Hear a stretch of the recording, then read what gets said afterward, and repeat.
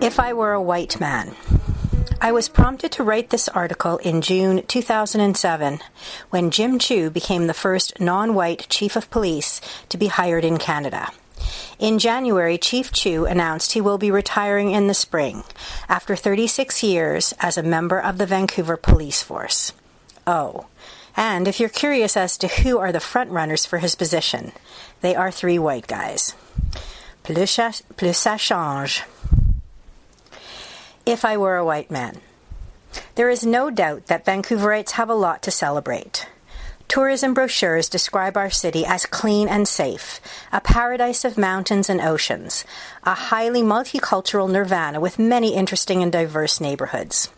Of course, being as we are on the left coast, we are always a bit ahead of the pack. At the close of the 2006 Winter Olympics, our mayor, Sam Sullivan, was the first quadriplegic in history to accept an Olympic flag. And this month, we have 2 more firsts to celebrate. Jim Chew, the new chief of police for the city of Vancouver, is the first Chinese Canadian to become the head of a police force in Canada. Meanwhile, in West Vancouver, Kashmir Heed has just become the first Indo-Canadian to be appointed to the same position in that district. As a human rights practitioner, these appointments are a cause for celebration. They demonstrate that our system is working. Human rights laws in Canada are intended to ensure that every citizen in Canada has equality of opportunity, the ability to participate fully in Canadian society without discrimination. Our system is designed to ensure that employers focus on qualifications rather than on personal characteristics like sex or race when awarding jobs. A Vancouver Sun article announcing Jim Chew's appointment referred to the fact that City Council had been looking for a candidate that would satisfy its, quote, desire for diversity, end quote. Uh-oh, there it is, that diversity word. We all know what that means. When employers say they want to satisfy a desire for diversity, it means that the one who can check the box will get the job. Which box? The box that gets checked if one is a member of a, quote, traditionally disadvantaged, end quote, group, which really means anyone other than a white male. In Canada, our human rights framework is set up in large part to address a historical power imbalance. Our interpretive lens is the traditional North American win-lose paradigm. The winners are the group who traditionally enjoyed an advantage with respect to access to opportunity and privilege. We all know who that group is. White men. Historically, in almost every profession, every job that bestowed power, prestige, and privilege was exclusively filled by white men. However, where there are winners, there must be losers. If white men are the winners, referred to as the, quote, traditionally advantaged group, end quote, in human rights speak, the losers must be those individuals belonging to a, quote, traditionally disadvantaged group, end quote. In Canada, we have, in fact, identified 4 of these groups: women, members of visible minorities, persons with disabilities, and Aboriginals. Looking through the win-lose lens, the intention is to turn those losers into winners. However, that is not supposed to happen by giving them any advantage relative to the traditionally advantaged group. Human rights laws are simply supposed to level the playing field and make sure everyone has fair access to a piece of the power and privilege pie. What I have noticed, however, is that whenever anyone non-white or female is awarded a coveted position, the subtext is always that they got it because they can check that box. Regardless of their qualifications and or abilities, there is always that underlying suggestion that they really got it because of a personal characteristic like race or gender.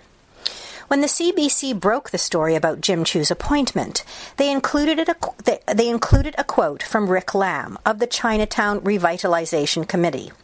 Mr. Lamb described Jim Chew's appointment to Chief of Police as, quote, very positive for the community, not just because he's Chinese. I mean, I think he got the job on his abilities, end quote. I have to say I did a double take when I read that quote. I think he got the job on his abilities? It was a clear articulation of that subtext, plainly visible for all to see in black and white. The suggestion or implication that it was a distinct possibility that Mr. Chu could have gotten the job because he is Chinese. Because he is Chinese, he can check that box, the diversity box, the member of a disadvantaged group box, the box that white guys can never check. What really bothers me is that you never really hear these kinds of comments when we uphold the status quo. When a white man gets the job, the subtext is that he got the job because of his qualifications and because he deserved it. It's as if, in these cases, personal characteristics like race and sex are not a factor. This is patently untrue. Realistically, we don't hear those comments because it has always been a given that the white guy is going to get the job. As Yasmin Jiwani recently wrote in a Vancouver Sun Issues and Ideas article, quote, "Anglo culture is dominant and taken for granted," end quote. When Jim Chu and Kash Heed started in the Vancouver Police Department in 1979, they were each the third member of their particular ethnic group on the force. We are only just getting to the point where we have individuals like Jim Chu and Kash Heed who can apply for the positions of power and privilege in the police force. We now have talented, dedicated, well-educated, accomplished, experienced, and qualified individuals that also happen to be members of a, quote, traditionally disadvantaged group. And yet, simply because they are not white, the subtext which consistently arises when they are the successful incumbent is that they don't really deserve the job and they weren't really the best candidate. They really only got it because they can check that box.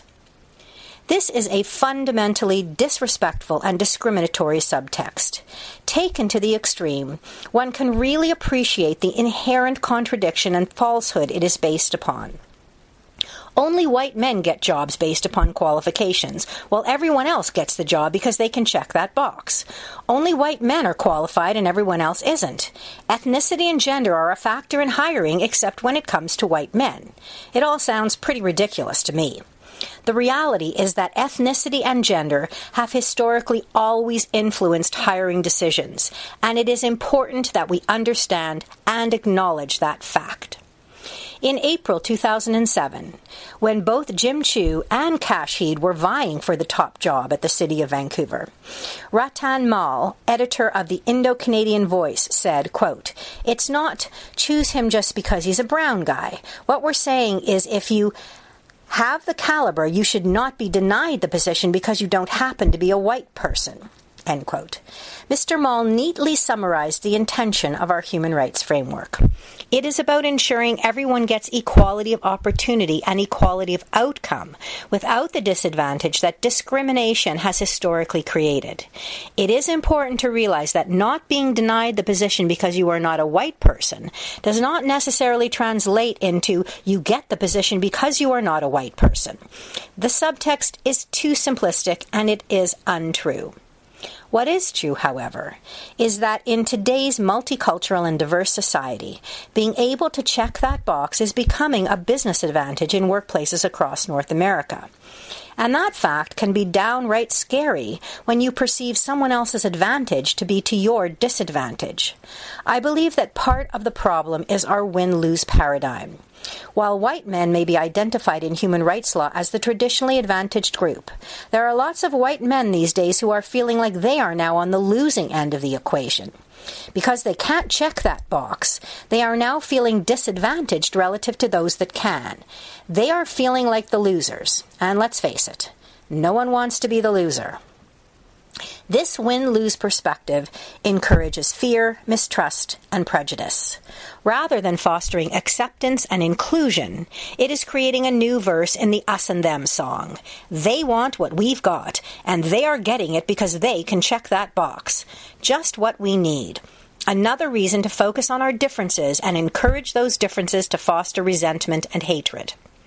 If we want to create the respectful and inclusive society envisaged by our legislative framework, it is crucial to acknowledge and address the fear and uncertainty that the inability to check that box has created. We need to talk about what it really means when an organization states, as they did at the City of Vancouver, that they have a, quote, desire for diversity, end quote. According to Ron Owens, Vice President of Diversity and Inclusion for TMP Worldwide, quote. Diversity is not about color. That's one thing we've got to get through to everybody. It is not affirmative action either, and it's not about quotas. Diversity and inclusion is the lifeblood of organizations today. Diversity drives innovation and revenue, end quote. Diversity is not about how you look or where you come from. What it is, and what should matter to the organizations, is how managers and employees think and how their opinions impact their ability to get along with and influence and work those around them. End quote. In his book, Diversity at Work, The Business Case for Equity, Trevor Wilson describes the essential elements of a diversity strategy for business. He explains that a diversity strategy is not simply based on the numerical representation of an internal workforce, reflecting the external available workforce. He writes that a diversity strategy must be linked to a business objective, not only to the social and moral purpose of correcting past injustices. It cannot result in preferential treatment for some groups. It must be inclusive of all employees, and it must protect the merit principle to avoid tokenism and reverse discrimination. Ellis Pines, Mr. Owen's colleague at TMP Worldwide, added this comment: "In the future, the minority will be the majority. Throw out everything you know, because the world is going to be different." End quote. In the city of Vancouver, the future, as Ellis Pines describes it, is already upon us. In today's multicultural and global marketplace, embracing diversity translates into business opportunities that will ensure all employees will be members of an advantaged group.